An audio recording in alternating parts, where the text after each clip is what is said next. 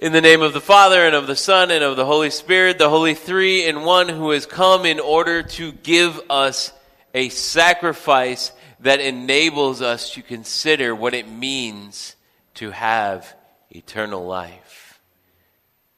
Dear brothers and sisters in Christ, to start things off this morning, I asked you how you would like to die. And maybe to that, you kind of said, well, here's what I would like, Pastor Jay. I would like to not. That would be great if I could just kind of choose that option. That sort of loophole option that sort of akin to when you get the three wishes from the genie, and you get to you're the person who says, well, I'm going to wish for more wishes, and the genie then tells you that's not how this works. And sure enough, that's what I have to tell you. If you're like, well, I'd like to not die, well, that's not how this works. There's not a whole lot of opportunity for you to be in that category unless Jesus comes back and he comes into glory, and we are automatically brought to the throne room of Christ without having to die. You're holding out for that hope, and so then you don't have to die if that's the case. But if you are, kind of like, well, that's, maybe a 50-50 at best, maybe you've thought about this a little bit. Maybe you have thought about how you want to die. Maybe you've thought, oh, well, I'd kind of like to go in my sleep. I'd like to just sort of, go to sleep and then, not wake up and wake up in heaven. That would be a good way to go, right? And so you go, okay, well, that would be a decent way. Or maybe you've heard, like I have, that drowning is actually a really great way to go. Now, to me, this doesn't sound like a great way to go, but I've heard, and Conrad, our submariner back there, who served in the submarine service, is like, no way, buddy. But maybe you've heard, if you start to drown, that you have this sort of overwhelming feeling of peace that goes throughout your body. I don't know where that comes from. I don't know how true it is. I've heard it. Maybe you have too. My answer to this, for the longest time, actually dealt with an 80s movie called Dangerous Liaison. It was John Malkovich at his best, and I remember watching that movie, and at the end of it, there's kind of this big sword fight. And for the longest time, I said, well, that's the way that I want to go. I want to go out in a sword fight. And so, it just seemed like it was a romantic way to go. It was a way that, sort of, you had those last gasping breath moments of, the last thing that you had to say. And as, your shirt was pooling with red, you could get out just that last one important thing. And that always appealed to me a little bit. Now, I'm not sure. I kind of also hope that I die at an older age. So, at the end of my life, maybe we need to get one of the nurses at the assisted living facility to, stab me. But there's that. Or maybe you have another way that you want to go. Maybe you have a way that you want to go that you're like, oh, that would be the way that I would go if I had the choice. Or maybe this entire conversation has made you really anxious and on edge because you don't want to go. And we've been dealing with a year now of that possibility. In fact, that reality of death has been magnified in our lives in a way that is, kind of unprecedented. In fact, just this past week, we celebrated the anniversary of the virus outbreak in our country here. And we started to think through, okay, what has it meant to live in a year of considering that there's a virus out there that is killing people, that has killed 500,000 people, and what does that mean, and what does that say about the other ways that people die, and how many people die in those ways, and all of a sudden our understanding, our awareness of death is probably higher than what it was this time last year. Our awareness and our understanding of death was there a year ago, but maybe not in the same way, and maybe not in the sort of acute sense that we're dealing with it right now. As we continue to see things on the news about how people die in this way now, as opposed to all of the other ways that people were dying before this virus outbreak. And this is something new, this is something strange, and this is something in which we all feel probably a little bit more vulnerable than where we were this time last year.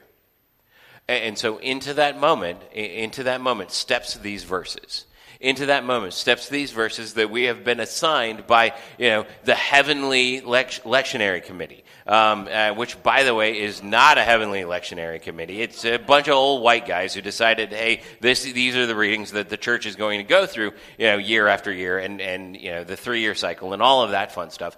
But I still think that all of these readings are from the Bible, and all of these readings have the sense to them of these are things that are being handed to us by the power of the Holy Spirit. That these readings are something that the Holy Spirit is saying, I want you to think about this. I want these to be the things that are on your hearts and on your minds. I want these things that are read in our midst as our community gathers around the Holy Spirit and around the Word and around what He's doing. These are the things that God wants us to be grappling with. And so the first thing that we get out of that is this reading from Numbers. And this reading from Numbers that just sounds like, it sounds like every time that I go out to dinner with my family. Where I don't like chicken nuggets all of a sudden.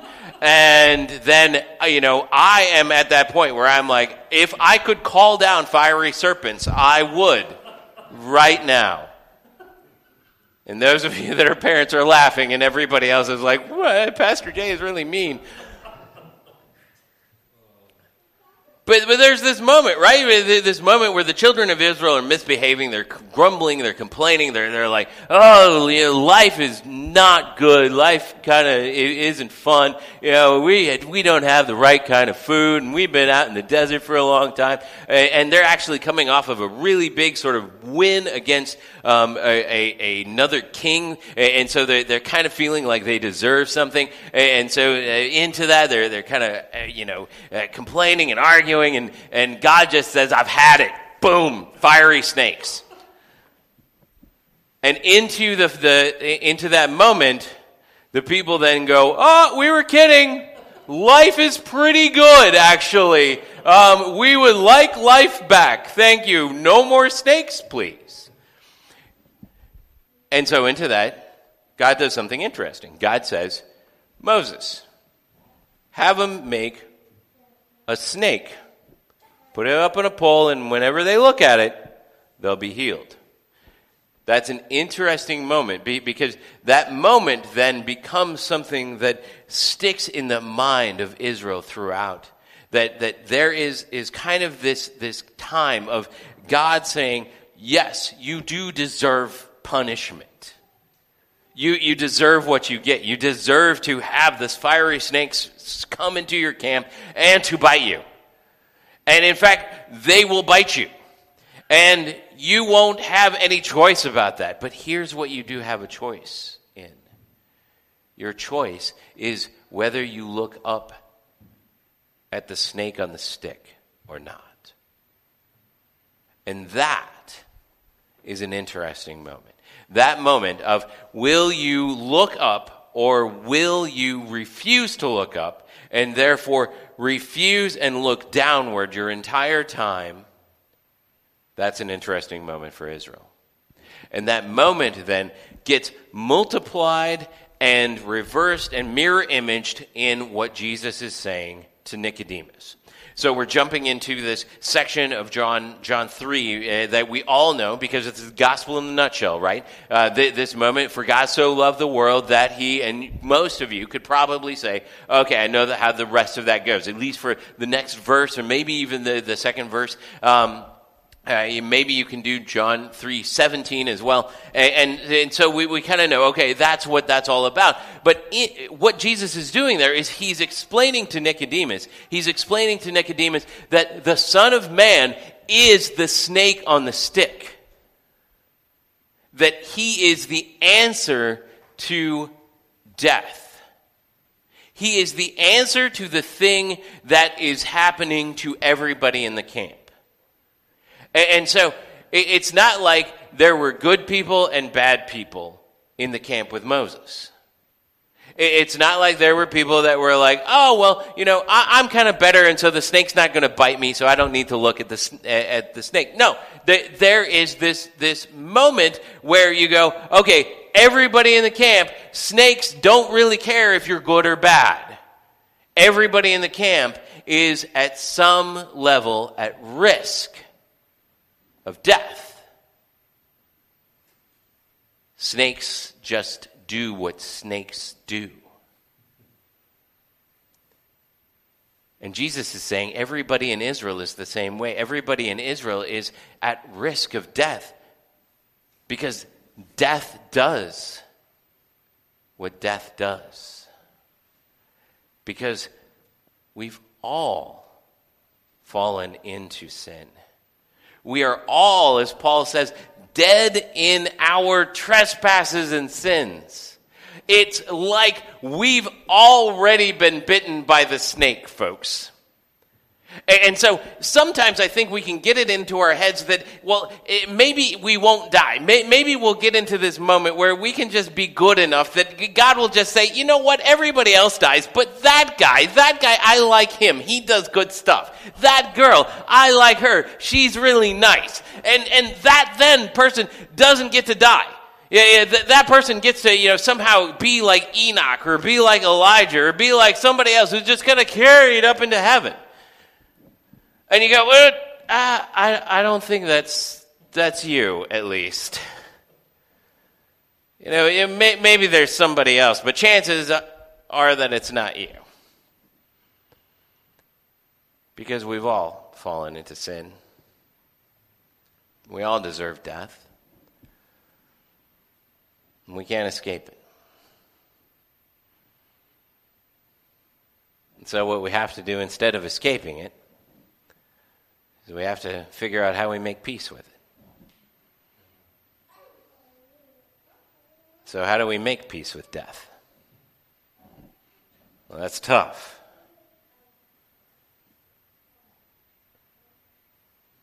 But the one way that we can make peace with death is by making peace with our hope. Because if anything that the fear of death does in us, it is that it draws our eyes upward.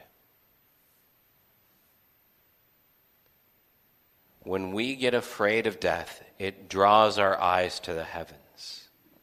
Even if you're not a person who considers yourself very religious right now, even if you're a person who feels like, hey, my faith is maybe on the rocks, even if you're a person who you're like, I'm not quite sure about all of this stuff in total, but if you got told tomorrow that you had cancer, if you got told tomorrow that you had a really bad case of COVID, if you got told tomorrow that there was something else that was going to kill you, maybe somebody has a hit out on you,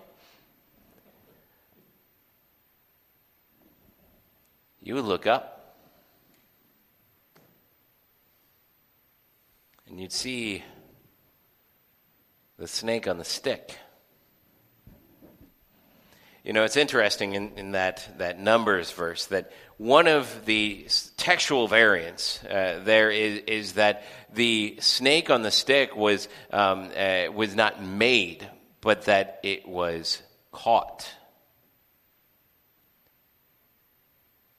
And there's this moment where you go, oh, okay, well, maybe what the children of Israel were looking at, even if it was made, even if they sort of bronzed it, maybe what they did was they actually took a snake and kind of dipped it and said, okay, put it up on a stick. And in that moment, we see Jesus even more clearly, because in Jesus what we see one of us dead on a stick.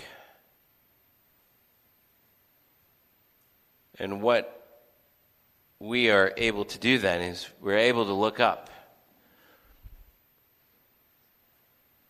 But even more than that, what we're able to see in there is that that's the law. That the snake is the law of God, the law that accuses us, the law that tells us that we're not good enough, the law that tells us that we deserve death. And that law is killed and put up on a cross for us to look to. And to know that in seeing that cross, we see salvation. We see the end of the law. We see the end of our death. We see the end of what we should deserve and the beginning of a life rescued from death. We see a moment in which we begin to understand what Paul is saying when he says that we are the workmanship of Christ.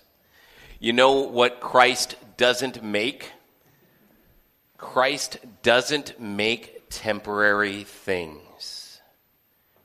God doesn't make temporary things. God made a world that he did not intend to be temporary. He intended for it to last forever. It was our sins that made life temporary. And so what God is telling us is that his workmanship does not expire. His workmanship in you does not expire. And that it will live on if you only refuse the rejection of looking down at your shoes instead of looking up to the cross. And so may you this week go about your life embracing your fear, a righteous fear, a good fear of the death that you deserve because of your sins. But all the more may you embrace the hope that you have in the Son of God lifted up